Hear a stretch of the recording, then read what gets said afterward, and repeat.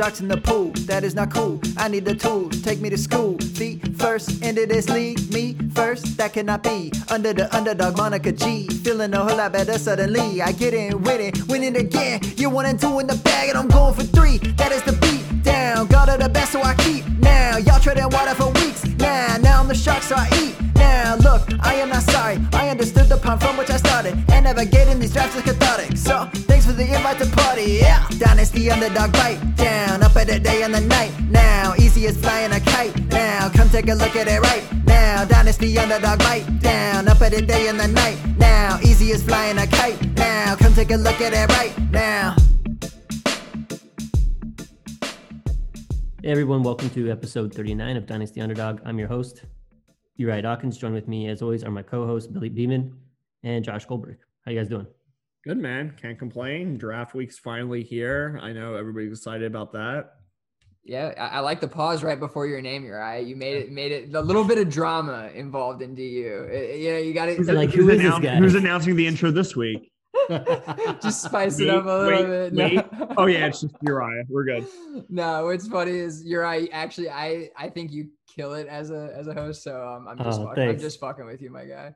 No worries. He's like, okay, I do this, every Tuesday or whatever for the last, 6 months, and you think I'd have it down, and it's like it's still brain fart every time. So it's all good. Nah, not at all. I probably should have told you this on the side, but I'll do it in front of our listeners. Nah, you kill it every time, man. You don't have to worry about it. I love it.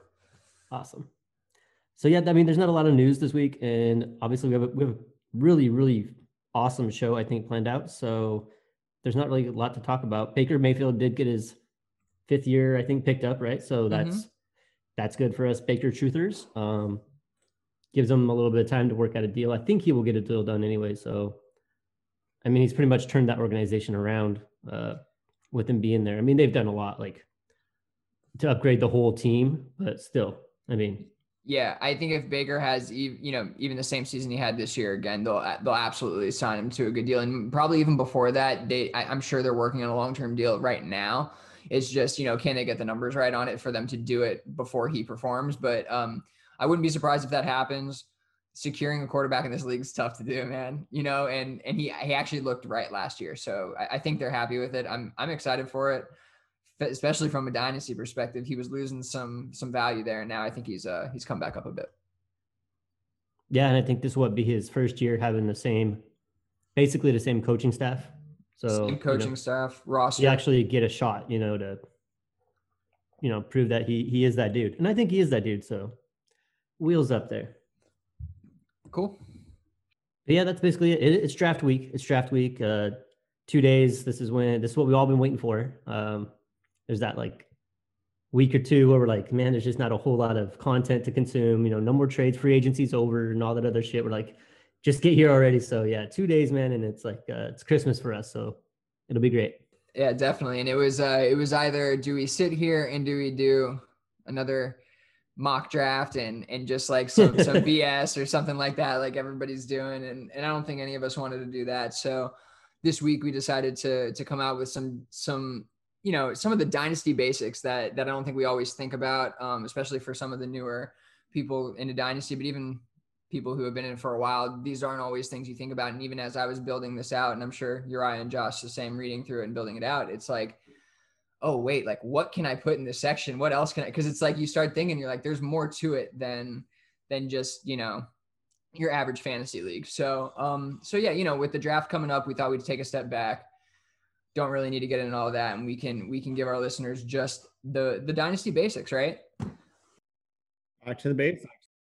We went from last week having Jordan on, who's like the deep dive, dynasty theory, analytics, all the numbers and shit. But this week, we're just going to hit the basics. What are you going to do with your first startup? And what are all these acronyms and all this other stuff that maybe you've never heard of because this is your very first year doing dynasty. So let's get into it, man. I love that you said that though, because it's such a perfect dichotomy, going from the deep analytics that we've been doing. And it's something I said I wanted to do, the dynasty theory, and taking a step back and kind of going from the ground up again. So that's a good point. And I like how we didn't do that on purpose, but we'll say that we did it on purpose. All right. So let's just jump right into it, man. Like Uriah said, we're going to talk about all different things. And some of this actually will kind of be relevant for the upcoming rookie drafts, because we're going to talk a little bit about the picks and their value. So like I said, we're going to talk about all of the basics. So here we go. Going to jump in with the abbreviations, like the number one thing that you probably need to learn when you get into dynasty leagues, because there's a lot of new abbreviations for you than in your redraft league. So let me just run through them here. First one, SF, right? What the hell is that? San Francisco? No. That's your super flex league, right? So you're going to see a lot of leagues are like, this is a dynasty SF league, right? You'll see that on Twitter or something like that. That's a super flex. That's 2 QBs, or really it's 1 QB and another spot that allows you to play anything, whether it's a QB, wide receiver, running back, or tight end, which is definitely different, gives you a lot more flexibility. And it's generally what we talk about on DU. Yep. Pretty much it's an open flex spot. You can put any position there. So yeah, exactly. And yeah, so that's really one of the main ones in dynasty that I had to learn when I got in.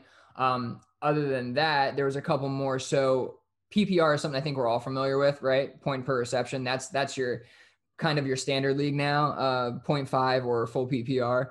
But there's some other ones that I kind of was introduced to when I got into dynasty that I'd never heard of before. And maybe you use them in redraft, but PPC and PPFD. These were honestly, for the first like month or two when I got into the community, I was like, what the fuck is PPFD? Like, what? Like, Yeah, somebody tell me what that is. So it's so these are point per carry and point per first down. Do either one of you play in any leagues like that? I think I have a point per carry league where it's like I think half point per carry, something like that. Okay. And Josh, real quick. mine's either quarter or half point. Okay, point per carry. So I'm actually not in any point per carry leagues. Does that change like the way you draft at all? Like, I mean, you'd think you'd value running backs a bit more, no? Well, I mean, I always personally value running backs high. They get, in my opinion, they get the most work, and that gives you the most opportunity to score. So I'll always value running back high. The PPC is just a plus, in my opinion. Interesting. Okay. What about you, Ryan? Yeah, and then also the rushing quarterbacks. So they get those extra. That's a wrinkle that I wasn't thinking about. That's a good one. You know, I kind of value those guys higher in the first place, but you know, getting just that little extra every time a running back or quarterback takes off, like just icing on the cake. It's something to be aware of for sure. That's a good one. Yeah, man, because that definitely adds some points for your quarterback who already get, you know, uber points anyway. Point per first down's pretty intriguing to me because it obviously values what is valuable in real NFL football, right? First downs, touchdowns, those kind of things. So it is taking into account something that is truly valuable on the football field. How it would change things, I don't really know. That's something that I don't even look at as, you know, as an analyst. I don't look at how many first downs somebody gets that often. It is a you know, it defines success in a way, obviously, so it's important. But I'm just not very familiar with it. But I think it's a really interesting wrinkle to leagues, and I mean, I'm all for it. But Yeah, I think that if you're in a point per first down league, you're going to try to maybe bump up the value of like some of your slot receivers and obviously your other tight ends too, because those guys are getting like that, you know, 3rd and 6, you know, quick little dump to one of your tight ends or to your slot receiver to pick up that quick little first down. Those types of guys, I think, will get a little bump. So the short area guys, even guys like James White too, some of those guys who get like, you know, the underneath passes a lot and are work to get first downs literally. Yeah, it's a great point. You really, with those things, it's interesting because you have to become more of an analyst in a way and watch football and analyze your players, at least from fantasy perspective, less as a fan, right? And more like, what does this guy do well? And what does he actually do well? And where can I find that information? Because if you're in one of these leagues, you can't, like, in my opinion, you can't just go about it like, all right, I'm going to go and see what the draft board looks like. You have to put some extra thought into it and say, okay, it's point per first down. Who matters more? Devontae Adams, does he get the most first downs in the league? I think he's up there. That's why I'm mentioning him. Like those kind of guys, they matter that much more. So it might bump him up 3 or 4 spots in your rankings or whatever when you're drafting a guy. Yeah. I've personally not in any PPFD league. So to me, I mean, I honestly didn't even know that was really, I mean, obviously I know that the setting is there. I just didn't know people actually utilize it. Oh man, people utilize everything, brother. Like Yeah. you'd be surprised. Guys like Will Dennison and those guys that we talked to. I mean, they've been doing it for a long time, and obviously over time, and maybe bored's not the right word, but you get interested in other, or you get ideas, right? You're like, oh, we could try this out and that out, and maybe it'll make it more fair or more, challenging, whatever. So they get into it, and I think a lot of people have not a lot, but in our niche community, people have adopted it, for a good amount of leagues for sure. Yeah. All right, couple more here. These are not necessarily point related. Well, actually one is, so let's hit that. Tight end premium, TEP. So at first I said SF, right? You'll see on Twitter all the time, especially in trade polls and stuff. So if you're new, you might not notice or know what it is, but Dynasty SF TEP, 1.5 TEP, 2.0 TEP, right? That's tight end premium. That's how many premium points over 1 point per reception a tight end will get, right? So if there's a tight end premium, your tight ends are getting an extra, usually half point, sometimes extra full point for a reception over other players. Yeah, that's important to know. Another thing I think is becoming standard kind of across Dynasty is definitely. So I agree. And one thing to add in here, which I didn't, and it's not really an abbreviation, but I think, never mind. We're going to go to it in a second. I got ahead of myself. Okay. Last two abbreviations. These are league types, really. So C2C and Devi. So tackle the first one first. Josh, why don't you give us the first one since you're actually in one of these leagues? Campus to Canton. Pretty much you draft incoming freshmen into one program and you have those players and you're able to hold on to them through their entire college career. You could obviously trade them, add free agents, drop them as you need. But then, at least in the C2C league I'm in, those players automatically get converted over to your NFL roster. There's not a bidding process or anything like that. So, for instance, I had Waddle, Smith, Pitts, and Najee Harris in the campus part. So now I have all four of those players in my actual draft, roster. But you're technically playing two fantasy leagues at the same time. There you go. You're playing your college versus your other dynasty guys, and then you also have your NFL. So it is a little bit more work. My one regret with the C2C I joined was that it was IDP. I kind of wish I did one that was only offense to begin with, just to really learn the ropes, but I said screw it and dove right in. So I'll be getting some IDP training also. I like it. Yeah. I've been looking for one too. I think it's really cool because the way and one that's not IDP, because I'm just not going to do that to myself, but and we'll mention what IDP is in a second, but C2C. Yeah. So basically it's really cool because you have one team that's all college players and that team competes against another, like if it's a 12-team league, another 12 teams who have a full college team or college roster. And you also have your normal dynasty roster. So then all those players, as they, as they go get drafted, they move on to your active roster, your dynasty roster. So you're basically playing two teams and constantly trying to be the champion of both. And it's just like, it's a badass concept for sure. Yeah. But the number of player, like we use in the league I'm in, they use Fantrax for the college team. Yeah. Yeah. But the number of players you have on your college roster is just absolutely. Yeah, you usually go like 45 rounds, like Devi, like crazy. So there does come a point where you got to, like right now we're going through this transitional period where you list all the players you want to port over to your NFL roster. You can move anybody down to your taxi squad that you want, but after I believe it is either this Saturday or this Sunday, anybody in your taxi squad gets dropped and goes into an auction type pool. So I had to like move players around to make sure that none of my key incoming rookies were in the taxi squad, because I was using it as a placeholder. And then I realized, oh shit, I could lose all these guys really easily. But the one nice thing is if you have a player in the taxi squad that gets auctioned, you have the ability to match the winning price if you wanted to. It's like a tender almost. Yeah. Okay, cool. So yeah, that's the full breakdown of the C2C leagues. I mean, it's awesome. If you see it around, that's what it means. Campus to Canton. All right, and then something similar to that is Devi. That's kind of your precursor to C2C. If you ever get into C2C, I suggest you get into Devi first. It's a nice introduction. But Devi is developmental. That's what it stands for. what it really is your normal dynasty league, but then you add in college players who you can add to your taxi squad. They do not score points like in Campus to Canton until they are drafted by an NFL team, and then you have to take them off of your taxi squad. This can go, you can have, one Devy player per team. You can have one round of Devy where you select that many, or you can do, 24 players, 36 players and go super Devy depleted. That's what it's called when you deplete the Devy pool and you get rid of players and add them to rosters. And then, that changes the game. Obviously, if there's a lot of these players added to the rosters, then your research becomes a lot more important. Your preparation becomes a lot more important in knowing who these players are just in college, so that you can get ahead of the pack. It's a lot of fun. Uriah and I are in one of these leagues together. I know Josh is in a couple. We co-own a league, and Josh I know is in a Devy league for sure, and probably a couple. They're a blast. I'd highly recommend it. My Devy is my C2C.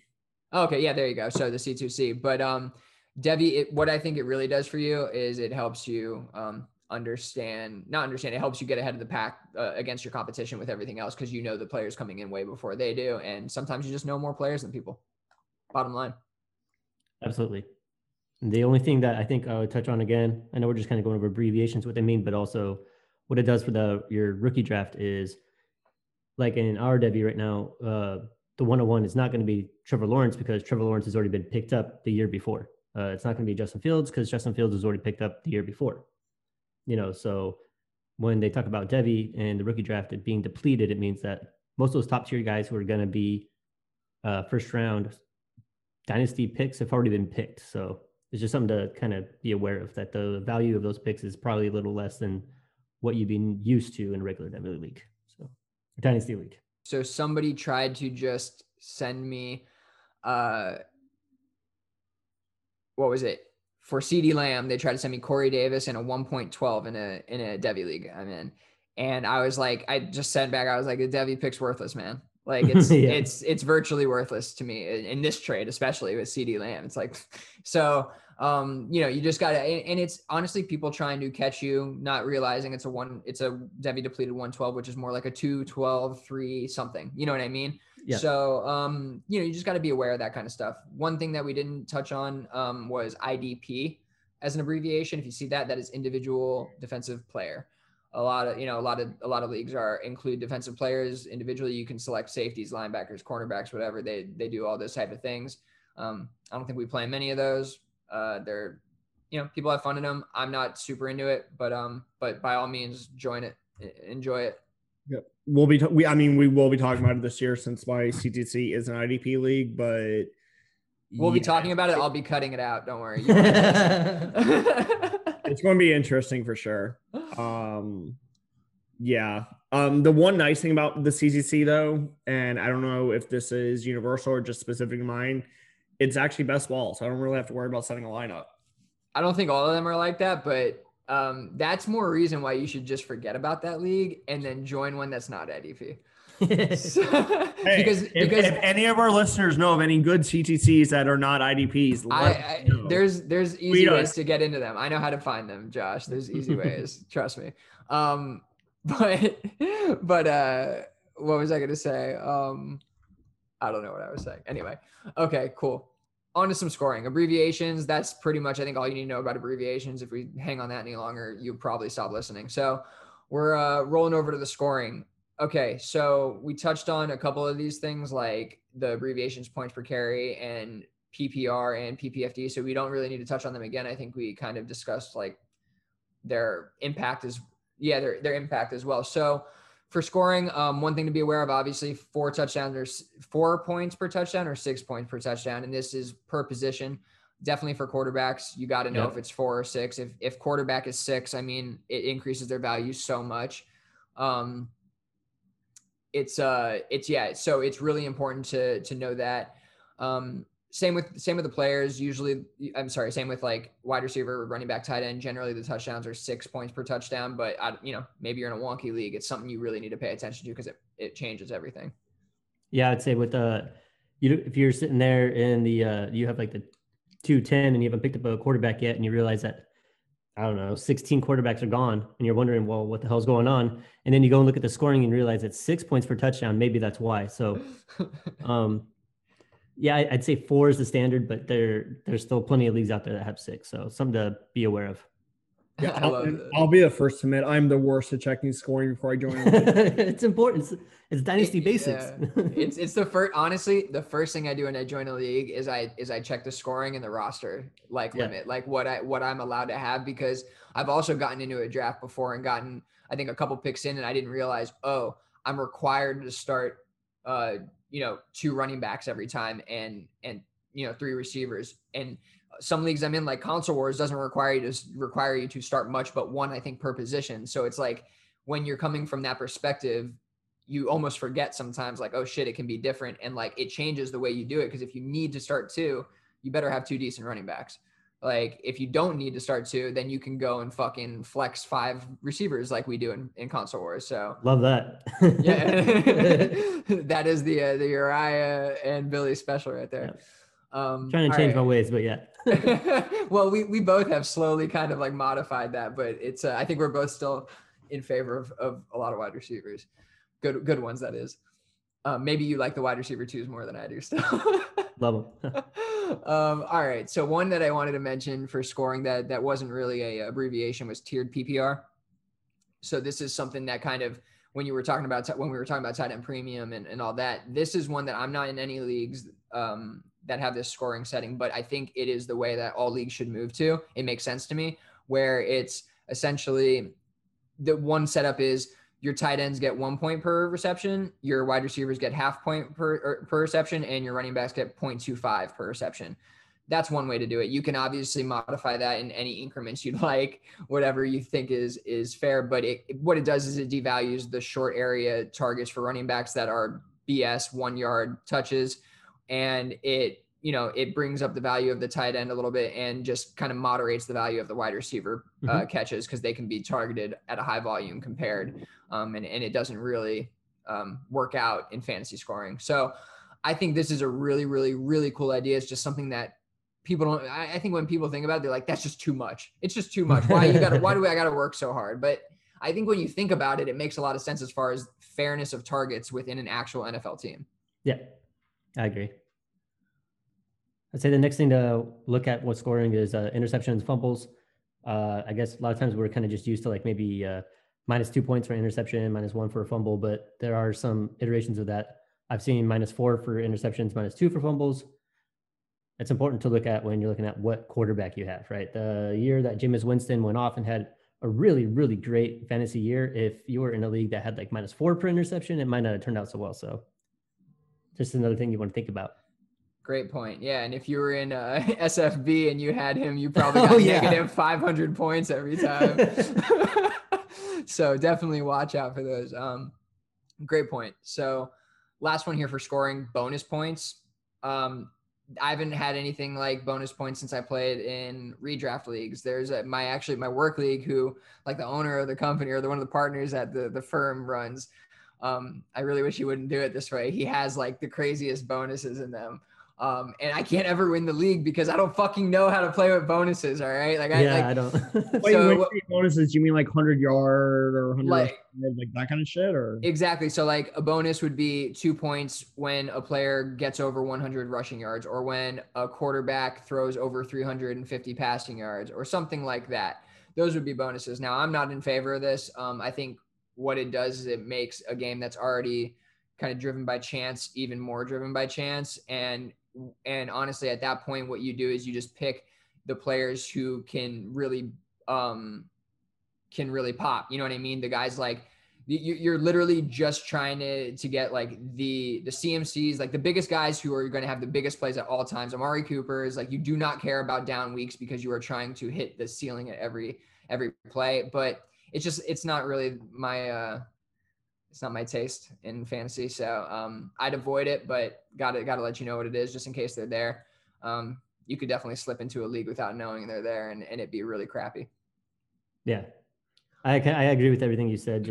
It just leaves too much chance, I think. Like how do you plan for it? Like how are you gonna set up your tiers to draft a team based on like 5 different bonus thing. Like it's just too much. Like, I mean, we're already degenerates, but like that's too much for me, man. Yeah, like the worst ones are like, like extra points for 50 plus yard catch or something like that. It's like, how can I possibly like analyze a player and be like, he's going to get more 50 plus yard catches than him? Like, yeah, I could look over the last 3 years, but that doesn't mean anything. Like when it comes, there's such a small, I'm using such a small sample size with that, because there's no, but they get 10 deep passes a year for some of these guys. Like, yeah, there's only like one Will Fuller in the league. Like, yeah, what are you gonna do? Exactly. No, you nailed it. So okay, cool. I mean, that's the abbreviations and scoring. I mean, that's the real basics. Cool. Next thing we got here is roster limits, and just different, roster setups. Generally with dynasty leagues, I mean, I don't know about you, Uriah, or Josh, but your general dynasty league, not your campus to can or anything like that, but has 20 to 30 roster spots, maybe some more. It can get up to like 40-ish, but generally I think it's like 25 to 30 active roster spots, then maybe 5 or 10 taxi spots or something like that. So really quick, in my campus to Cannon League, 100-man roster plus plus unlimited taxi squad. This is Dynasty Basics, Josh. Stop trying to scare people, bro. Don't worry, you don't have to. I'm scared. Oh, I love it. Don't worry, everybody. You don't have to worry about 100-man rosters. That is absolute insanity that you will get into probably your second week into this, because you're a degenerate like us. So yeah, the roster limits are generally 20 to 30. Starting lineups range from like 9 to 11 players. It depends on your setup. I think generally it's like 9 or 10 players, but I've seen some. I think Console Wars is 11. Console Wars is 10, but I know our Devi's 11. So our Devi's 11. Okay. Yeah. So if you're starting 11, I mean, you got to have a couple extra wide receiver 2s on your team. Yeah. Exactly. No, Yeah. it does. I mean, the more players you have to start on, obviously, the deeper you want your bench to be. It's a lot. I mean, we found out really quickly in this Devi league with 11 starting lineup, like it's hard to put out a really good starting lineup in that league. You need to have a lot of good players, right? Like it's not in a 9 starting lineup league, you're worrying, you don't have to worry about 2 of those players, right? Like actually getting you points. They can be bench players, they can be roster fillers, they can be guys you're taking a shot on in taxi squad. This way, you have to get players that are going to be active and scoring points. So it does. And in Devi leagues, man, you got to be even more savvy when it comes to that, because there's just so much less out there that you can go get if you are depleted at a position, right? You have to either make a trade or you got to be fucking sneaky with the Devi picks. Yeah. Yep. So the 2 big iterations of that is you're going to have, say, like a 25-man roster and 5 or 6 taxi squad, or you'll have the expanded rosters like Safe Leagues has. If you do Scott Fish's Safe Leagues, there is no taxi squad, but you have like, I think 34 spots to mess around with until the season starts. Then you have to narrow it down to like 30 or something like that. So it expands it for the rookie drafts. If you happen to have more rookie picks, then you have roster spots for a little while. So, but the thing with something to kind of be aware of. The thing with taxi squad is there's so many iterations of it. Some leagues are years 1, 2, and 3. Some leagues are only year 1. You could have anywhere from 2 to 5 spots. I mean, it's taxi squad to me. It's a great idea. It's just, there's so many different versions of it that you really have to look at the league structure to figure it out. I love it. Josh jumped right into our next point here, which is taxi squads. And that's really, we've been mentioning it this whole time, but your taxi squad is a place where you can house your incoming rookies. So, when you draft, let's say last year you draft CeeDee Lamb, right? He's a rookie. You can either choose to keep him on your active roster and score you points, or you can leave him on your taxi squad. And then he doesn't count against your active roster. You can hold more players, whatever it may be. Now, CeeDee Lamb's one that you want to take off of there. Now, taxi squads are nice because it allows you a place to hold players that you may not have been able to hold otherwise. It's younger players that maybe, like Josh was saying, for a year or 2 that would be dropped from your active roster. Now you can give them a chance to break out.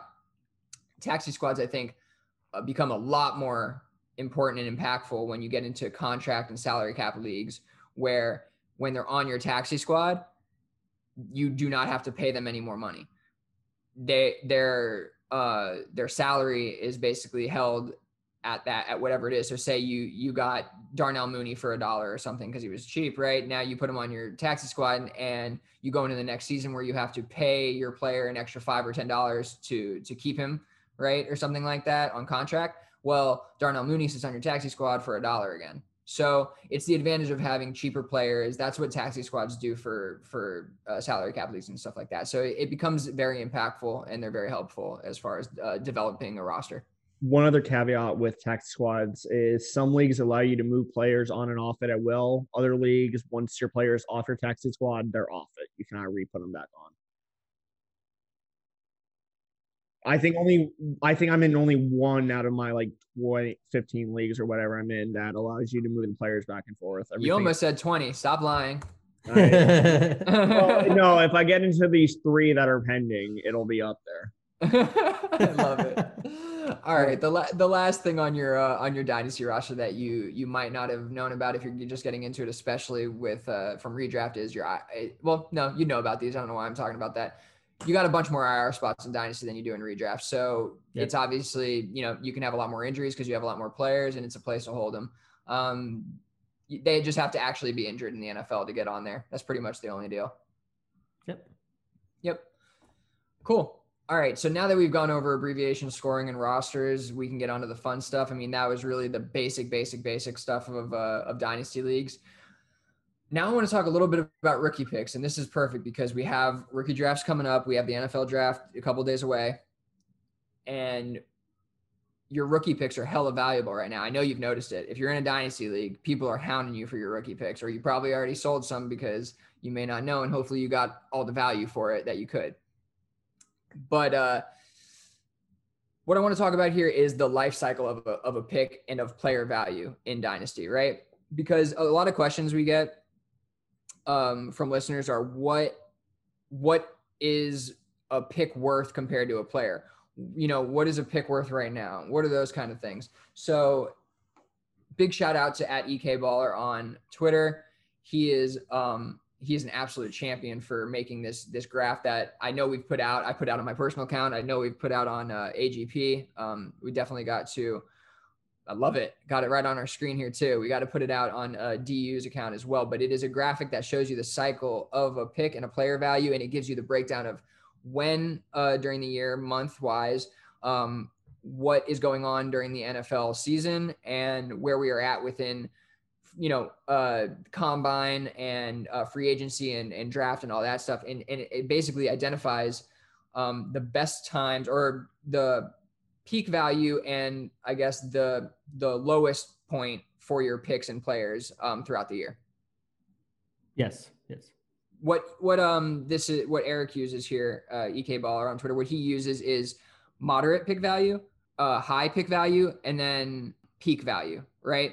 To indicate really when the value tapers off and when it kind of picks back up. And so we're just going to discuss when that kind of happens, going from off season, going from really Super Bowl, we'll go from, cause that kind of is, I think, the last landmark from a season we have, and go around the world here. So in February, we have the Super Bowl, right? And I think after that happens, you have the combine, and a lot of players, right, after the Super Bowl, you're just thinking about the next year, right? So a lot of the times your focus turns from my players on my roster to what am I going to get this next year? Yeah. You know what I'm saying? Yeah. What can I do? How can I get into the 2021 draft, and what's going on? So your picks instantly after the Super Bowl, they pick up value, right? The combine's coming. We're ready to go.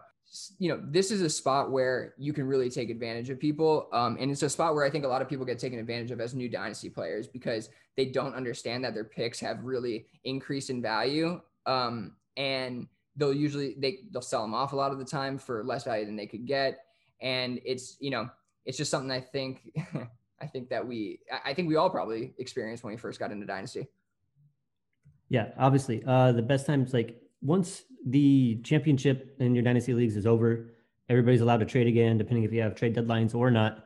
Everyone is probably looking at their teams like, okay, shit, maybe they had a couple guys mortgage the future and they don't have any picks, and now they have some players that they're going to try to move for picks, and everybody's looking to looking forward to reloading.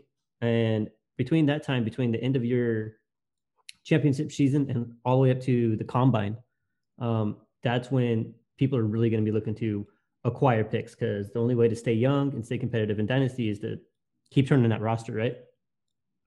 So most notably here on EK Baller's graph is the combine hype. I love it. That's the thing. You see the guys doing the underwear Olympics. He runs a 4.3, 43-inch vertical, or whatever it happens to be. Everybody's getting hyped for certain people.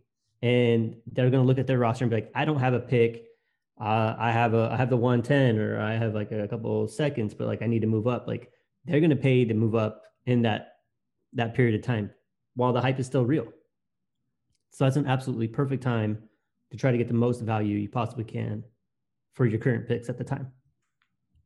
Yeah, nailed it, dude. And right, so what EK Baller did, what he did on this chart was he also indicated color in a colorway when you should sell your picks, and Uriah just hit on it right now. So right, we just finished up combine hype season. We are literally getting right now into the draft and scouting season, and we're right in the middle of it. And then we'll get into rookie draft season, which is in just a couple weeks, right? A week or two away here. And like you're saying, this is when you can sell them, right? You don't want to go buy picks right now. It ain't going to help you out to go some really savvy dynasty player is going to be sitting there licking their chops, ready to sell you a first round pick for, last year's best player, Jonathan Taylor or DeAndre Swift or whatever it may be. Yep. So what you're wanting to do here is kind of do the same, take advantage, try to sell your picks for the most value you can if you want to do that, especially if you're not in favor of guys in this draft class. So that's where we're at right now. Selling your picks, right? You can get the most value. Don't take less for them. Take everybody for what they have right now, because that's where we're at. The hype is real. Moving on from there, soon we're going to be getting into preseason and camp, right? And there's some hype in there as well. So you definitely still have some value for your picks, but it's not nearly as much, right? This is when it starts slowly dying down. So you can still probably sell off some picks, but we've already drafted, so it's not going to be 2021, right? It's going to be next year's picks. So already there's a little bit dip in value there. So I think one thing we're going to be cautioning from here on out is kind of, holding or buying picks. Yeah. One thing that we skipped over real quick was the absolute best time to sell your picks is literally when you're on the clock in your rookie draft. Oh, great point. The reason behind that is there's actual people now assigned to that pick, right? So you own the 106 and a super flex, and there's somebody who's quarterback or running back needy, and Najee Harris is sitting there. Someone really, really wants him. They're going to pay you absolute top dollar for that pick. When he knows or she knows she's going to get this exact player, that's when you can capitalize the most on trading your picks away. And honestly, and at the same time, it's a great time to get one of their future picks for pennies. I mean, if you look right now, if you're looking at what 2020 picks cost, people are just giving them away. Fast forward 365 days, it's 10 times its value. So that's something that definitely want to be aware of, because that's coming up in like 1 week from now.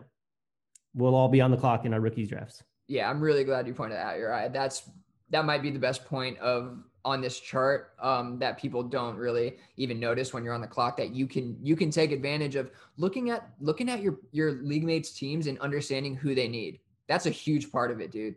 Go and look at that stuff. So it really matters, because like you're saying, you need to know if the guy behind you or a couple guys behind you is really running back needy, or if the guy in front of you is going to take Kyle Pitts, move out of your pick after that if that was your target.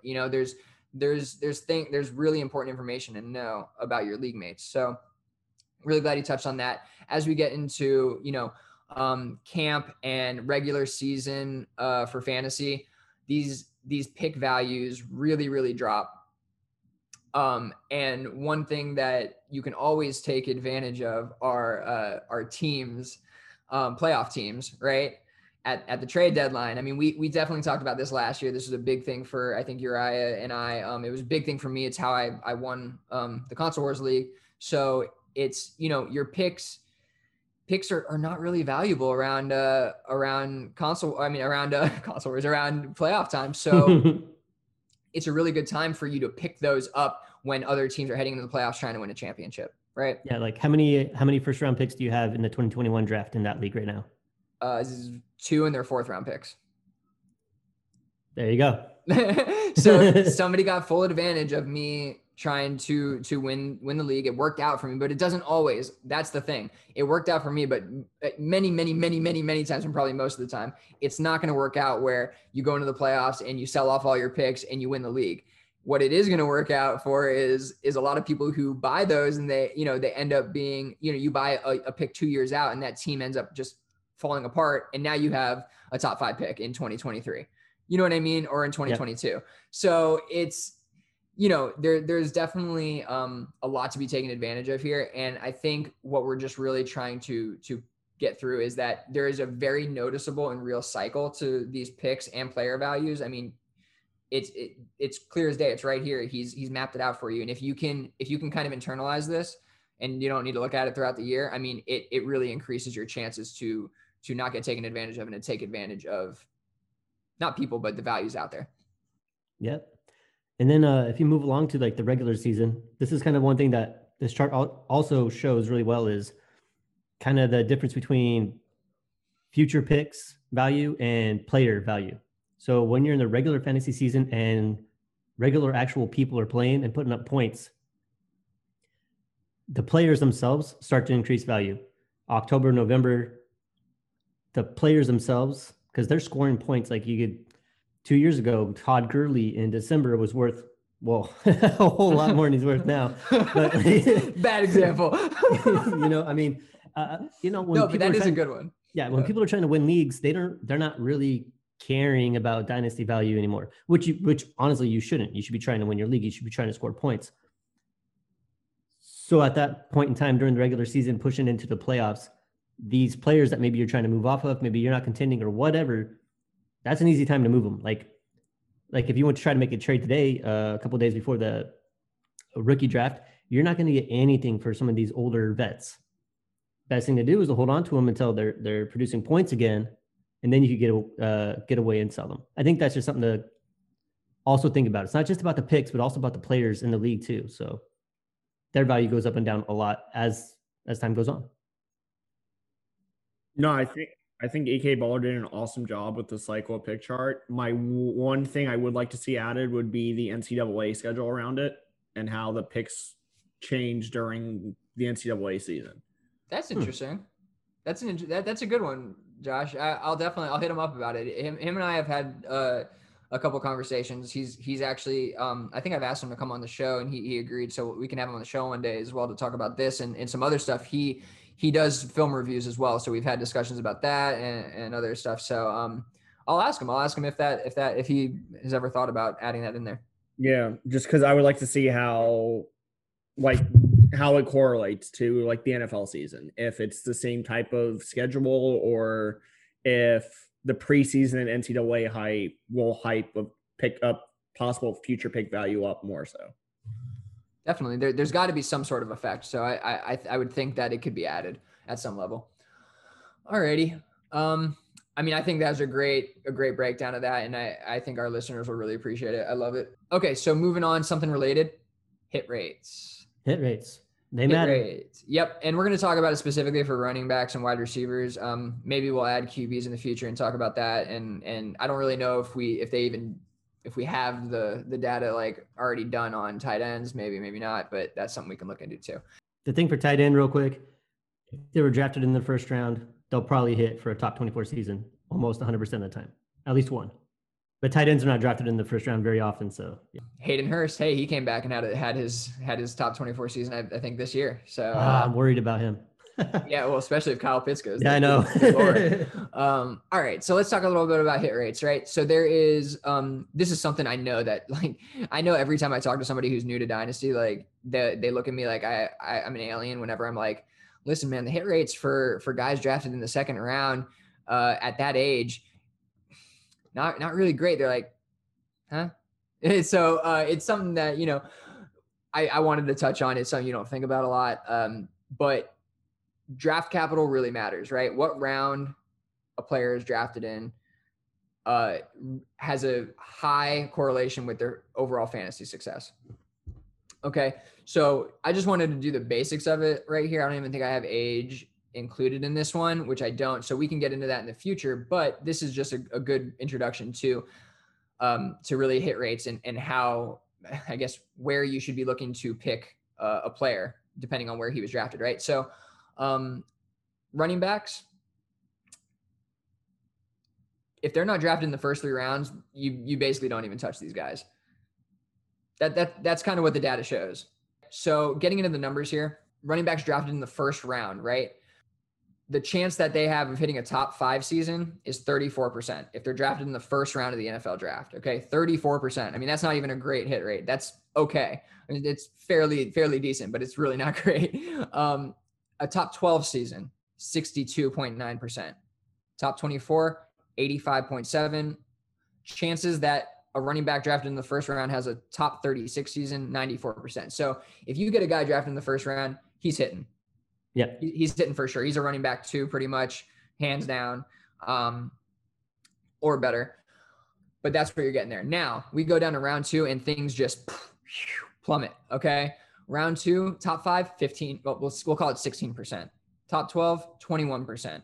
Top 24, 39, top 36, 52. And then round 3, this will be the last one I do. This is interesting to me because I want to touch on this. Round 3, top 5, 15%, top 12, 20%, top 24, 42%, top 36, 52%. Round 2 and 3 are almost identical. So you actually have a better chance of a top 24 finish in round 3 than you do in round 2. Yeah, and I'm not sure why that is. It may be because some of these guys just kind of like end up falling into the 3rd round because of other players, being picked. But that doesn't really matter to me. The information that's kind of important there is I don't need to discount a guy for being drafted in round 3 as a running back. That's just something I don't need to worry about. You know what I mean? But what I do need to worry about is that there's only a 15% chance, 16% chance this guy is a top 5, 20% chance, which is about the same in my mind. That's how I work it out, of a top 12 hit in round 2 or 3. So, I mean, that's scary, dude, because think about it. We're high on Travis Etienne, right? Like I'm high on Travis Etienne. I seen him mock to the Dolphins in round 2. Yeah. I mean, that's scary. That means that he, his chances are likely a top 12 to 15 guy in his career. Yeah, it's literally a 50-50 shot that he has a RB3 season. Those are the facts, people. Those are the facts. Going back to 2003. I don't like that. There's going to be, 6 running backs taken in the 2nd, 3rd round, maybe. And half of them might have an RB3 season. Maybe. So if Travis Etienne gets drafted in the 2nd round, and Michael Carter goes in at the end of the 2nd, but after him, or in the beginning of the 3rd, I mean, they have the same shot. They have the same shot. That's the crazy thing. They have the same percent chance of hitting as a top 12 back. Essentially, I'll put it there at 20% chance of hitting. I don't like that. That's scary to me. And this is information that I've even forgot when I'm looking at these players. So, it's something I think that I need to keep in mind more, but listeners got to get on this info, man.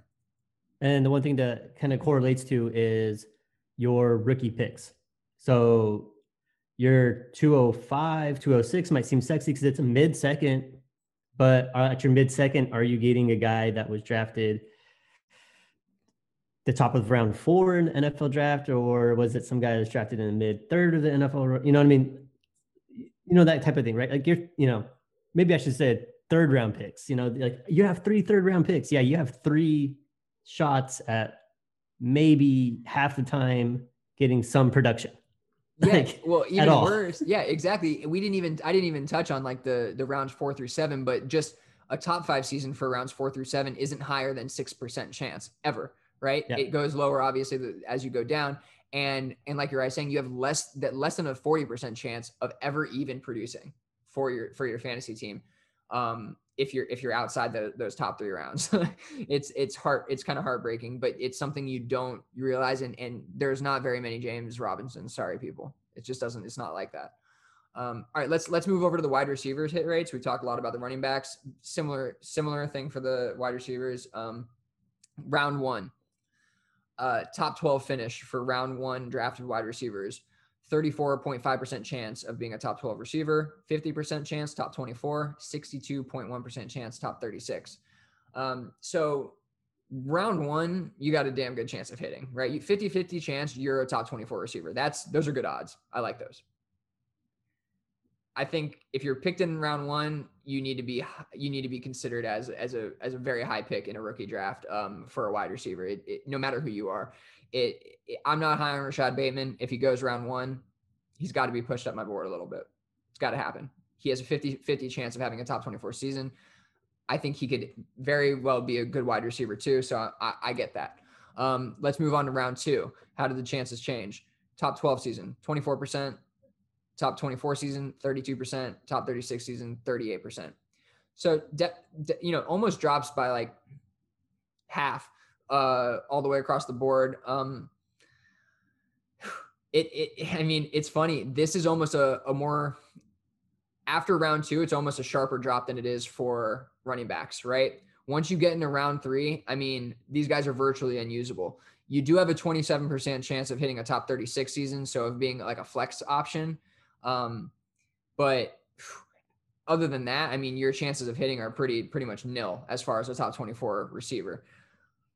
Wide receivers drafted in the 4th or after the 4th are historically basically busts. And the thing is that we get attached to those guys. I know I do. And so Tutu Atwell. I love that guy, but he actually might get the draft capital. We'll see. Okay. At $155 or whatever he weighs. I mean, if you're looking at it from a logical standpoint, these guys, they don't hit as often as you would like to think. And if you're a new dynasty player, and that's what this is kind of geared towards, it might sound stark or like we're just making this shit up, but it's facts. These guys, they're not all going to hit, man. They're not all going to hit. And in fact, most of them won't.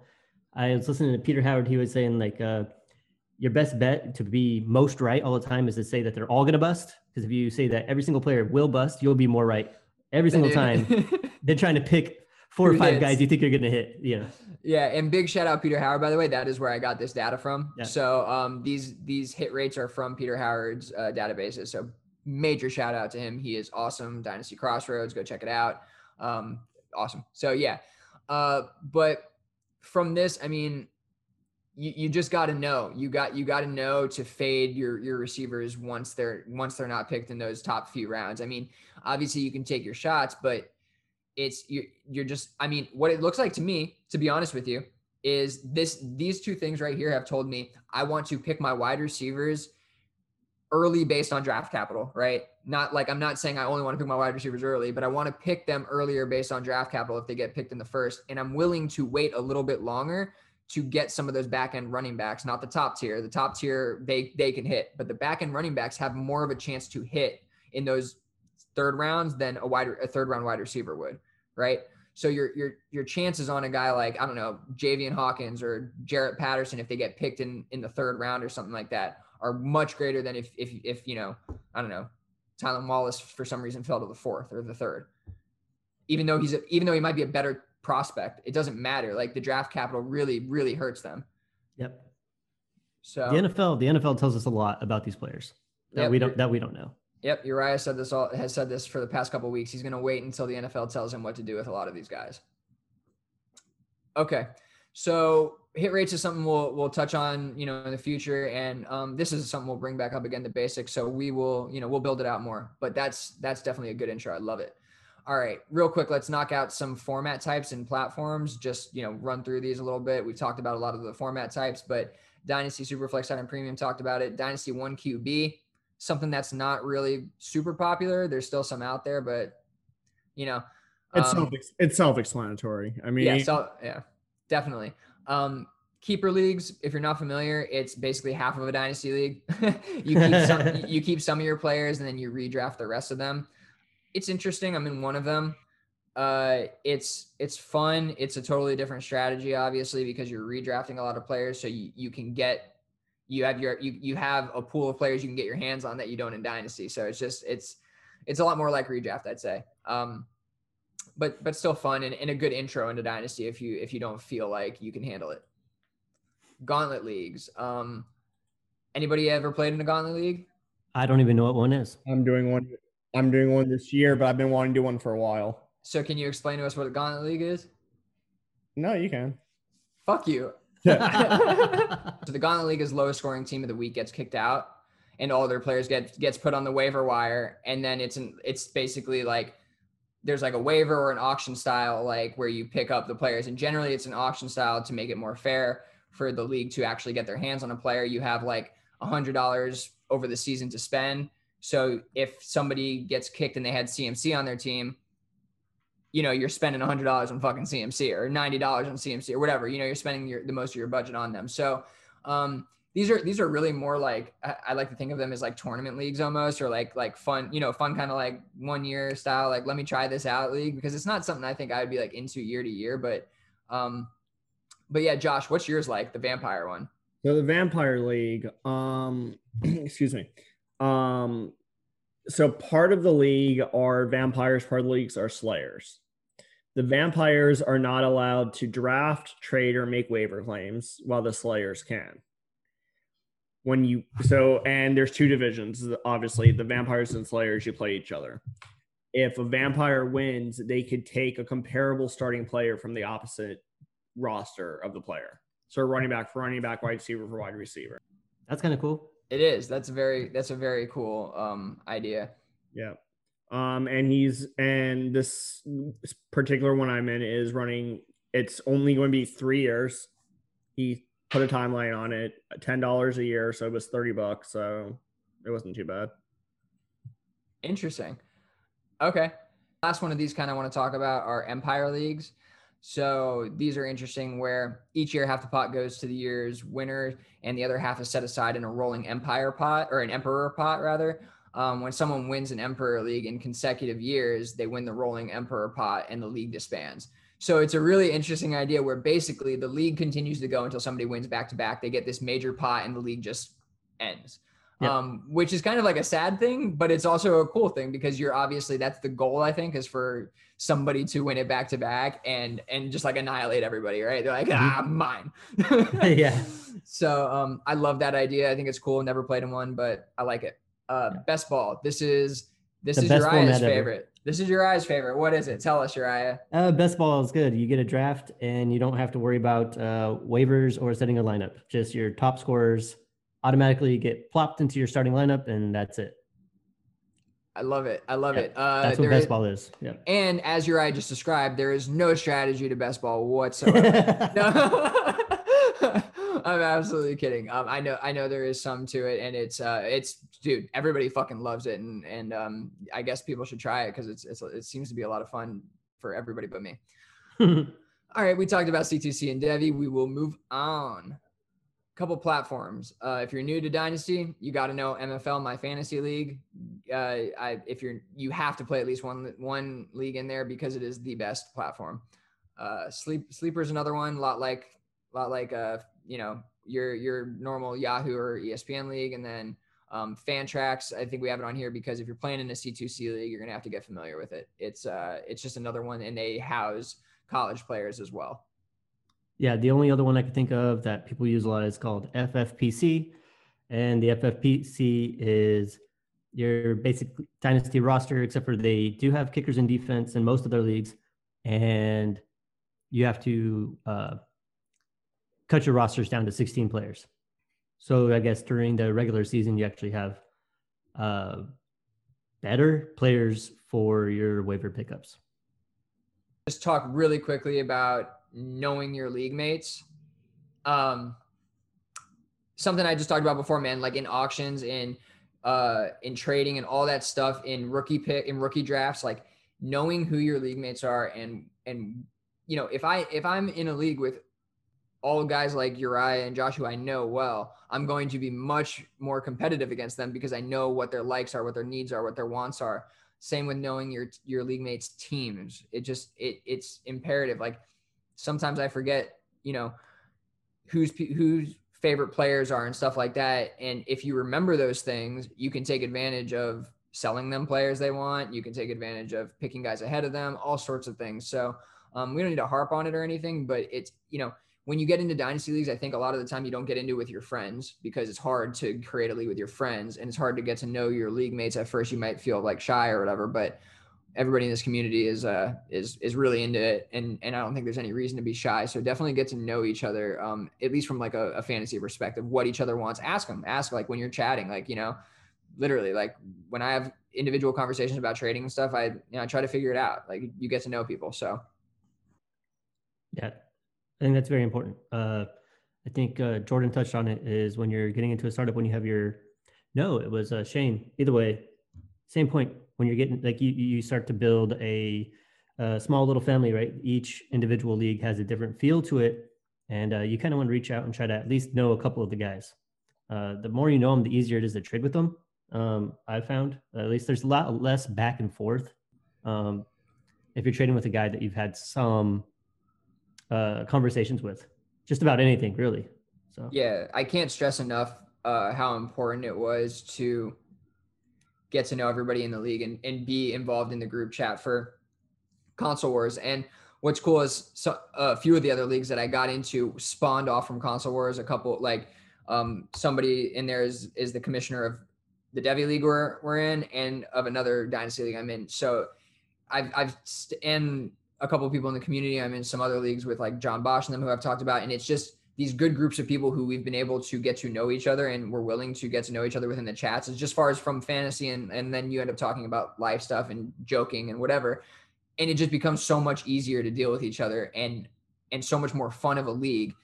It's literally like if you were an NFL team, you would know all the other NFL teams pretty in and out. You know what I mean? And you know the executives and you'd have lunch with them and you'd talk to them. And it's like, whatever, this is fantasy football, but it's like that. You know what I mean? You get to know everybody because it's Dynasty. Love that. Awesome. Okay, real quick. We talked about when to trade for value, a little bit about that with you know, the picks and pick value and stuff. One thing I want to talk about trading is vetoing. That's something that comes from redraft leagues. You know, we love to fucking veto in redraft leagues because we can stop people from beating us. Being good. Yeah, we can stop you from being good and making good trades. But in dynasty leagues, a lot of us have really taken up the position of never veto, right? There's no vetoing. We don't do that shit. If it was up to me and we didn't have to worry about payment dues in Console Wars, those, you know, the trades in Console Wars would fly right through and we wouldn't even look at them. I was literally just about to say that. I'm like, there's no veto, but there is commissioner approval. Yeah, I mean, you can have commissioner approval to make sure that, you know, everybody's paid up and stuff like that. But, you know, I had this conversation with the keeper league that I got in, that I was talking about. We started it up and I was like, I don't think we should have trade vetoes. And they were like, what happens if there's collusion? And I'm like, if there's collusion, you're going to know it and we kick you out. Like, there is no, was that collusion? What do you mean? Like, you know, come on, like this is really simple stuff, man. Like if somebody just wants to make a trade, then make the fucking trade. Like if you guys were texting on the side, we'll find out about it. Like we'll find out, like, you know, if you were texting on the side, like, oh, let's, you know, I'll split the pot with you. Like, you know, that's fucking shady shit. Like you can't do that. Obviously we're going to figure this out, but like, I don't care if you're if you made a trade that I'm like, whoa, like, I really wish that didn't just go down because that team just got better and that team just got fucked. Like, some people just, you know, Shane talked about this too. I want to win a trade now or lose a trade now that I'm going to win in 6 months or whatever it is. Right. Like that happens a lot in Dynasty. So you can't police it so much and stop people from doing what they want. Absolutely. Absolutely. Last thing I want to talk about here is Dynasty etiquette. I don't know what really made me think about this, but it's just kind of the way that you treat each other in dynasty leagues is from a like, honestly, from a transactional perspective. Like if we're going to trade with each other and maybe I know that you don't have the same level of knowledge I have, am I going to just be ruthless as hell? Like, am I going to be take them for all they got? Like, I don't care if you're saying, oh, do you want my Corey Davis or do you want my T Higgins for your Corey Davis? You know what I mean? Just like complete, like, nonsensical stuff, it's like, and I'm just like, yeah, let's do it. Or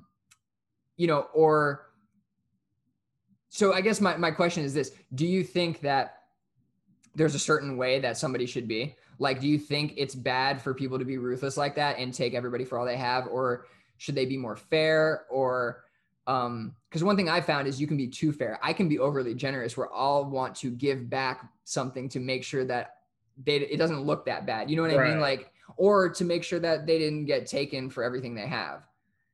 I think it just goes down to, most of us are adults. Hopefully, if you're gambling with money, you should be at least 18 or older, right?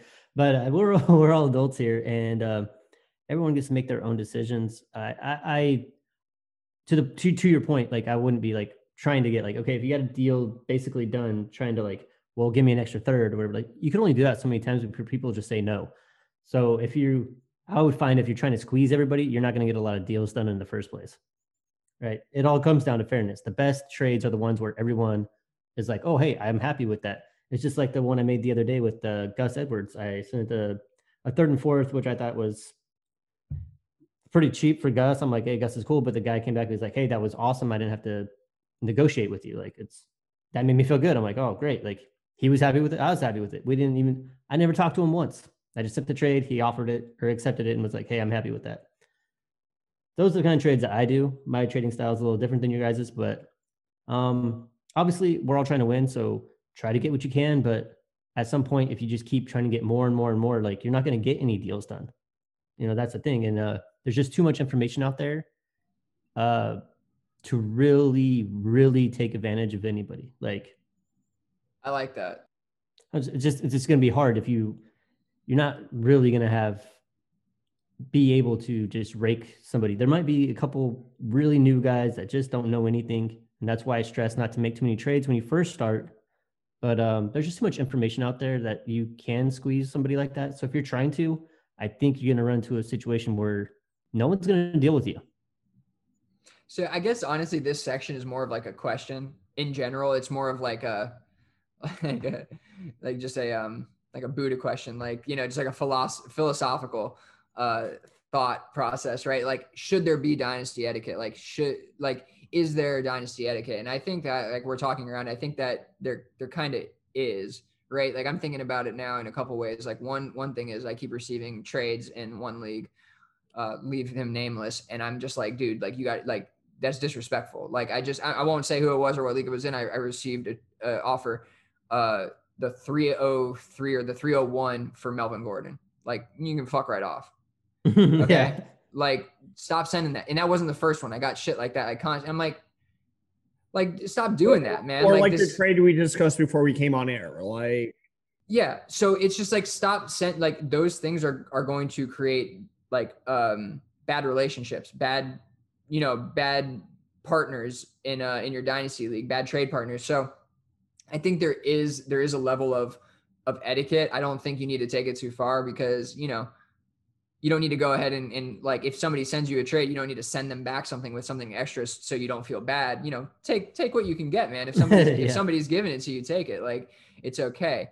One more thing I was thinking about is there's ways to like ruin your relationship in these leagues. One could be through a chat saying some dumb, ignorant shit, right? Yeah. Everyone's like, oh, fuck this guy, But also, the trades you send, that's a communication of sorts, right? So it says like who you are as a person. So and it says what you think about me. And it says what you think about me. Exactly. You think I'm stupid? You think I'm selling Melvin Gordon for the 301? Like, come on, man. Anybody plug it into a trade calculator, it doesn't work that way either. So I love that. Uri. What about trade discussions in public? Is that a no-no? Yo, this is my biggest pet peeve, and I've talked about it so fucking much. If we're discussing a trade privately, don't put it in the group chat. There's absolutely no reason to put it in a group chat. If you don't like my trade, we're discussing this privately. Unless to roast you. That's the only reason, and that's not a good reason to do it either. But no, it's not. It's not a good reason, Josh. You're right. I totally agree with you. It's bullshit. I've shut down trades, and I've never traded with people before because I make it known if I'm trading with you, we're keeping the shit private. If this leaks out, then don't try coming back around. Yeah, that's bad that Josh has gotten to the point where every trade discussion, there's a caveat. Listen, man, He's like, sign this waiver. if you let this fucking shit out, we're done forever. All right, don't talk. Oh, to me. no. It's more when I join a league. I'm like, look, if you're trading with me, you keep this shit private. I love that. Oh my god, Josh, that's amazing. But it's true. That's just another way to, I don't know, get some. If you're in a league with 12 people and you do that to 3 of them, you only have now 8 people that are willing to trade with you until you do it again, right? So it's crazy. You're going to run out of options. So there is some etiquette, right? Yeah. This is actually a really interesting one. Talking about player values while they're still on the board. Talking about players. Oh, Dak is still sitting there. It's the 5th round. What's Dak still doing there, guys? Okay. I have like the perfect analogy, and I'd love to give credit to who said it, but I'm in a startup right now. And someone had mentioned, oh, I wonder, when Melvin or Todd Gurley's getting taken or something like that. Like, oh, please don't talk about players still on the board. And I was like, yeah, it's good. But the way that they put it, it was like, we don't want it to be an open book test for all the people. Yeah, exactly. You know what I mean? So that's the thing. Like, so there's still some edge there. Like, if you start talking about a player that hasn't been drafted yet, if they're in a situation like Deshaun Watson or Todd Gurley, who doesn't have a team yet, like, or Dak coming back from injury. Like, yeah, it's not an open book test for everybody. Then there's a little bit of edge that's taken away from the players who are really keyed in, right? It's not our responsibility as a league, nor is it our right to tell you who the fuck is sitting there on the board. It is your responsibility to go look and find the values. If every time you're sitting there and you scroll through and you go, oh, wide receiver, what the fuck is that guy? Why is he still sitting there that low? You're like, holy shit, he's still there. You don't go and run into the chat. Hey guys, why is this guy sitting there if you don't want him? Well, I'm saying, but if you don't like him, you don't go ahead and do it. This isn't an auction where you get to nominate players. All right, my guy. Like, if it's an auction, go ahead and nominate your player and don't talk about it. But if it's not, then shut the hell up and just go get your value, or take him yourself and trade him to somebody if you think it's a value. Like, do something about it. I don't know. Yeah, I would say don't talk to people about players until after they've been drafted. All right, cool. So that was actually pretty awesome. I'm surprised we got through that. That was a lot. I hope everybody stuck with it. This is something I really do want to build out a little bit and try to add to and modify and update and kind of bring to the audience. So I'm really happy about that. I hope everybody enjoyed. Yeah, that's all I got. Hope everybody enjoys the NFL draft this weekend. Make sure you follow us on Twitter at Dynasty Underdog, at JustYourIFF, at Any Given Pod, at Willie Beeman DFF, and at Josh Goldberg AGP.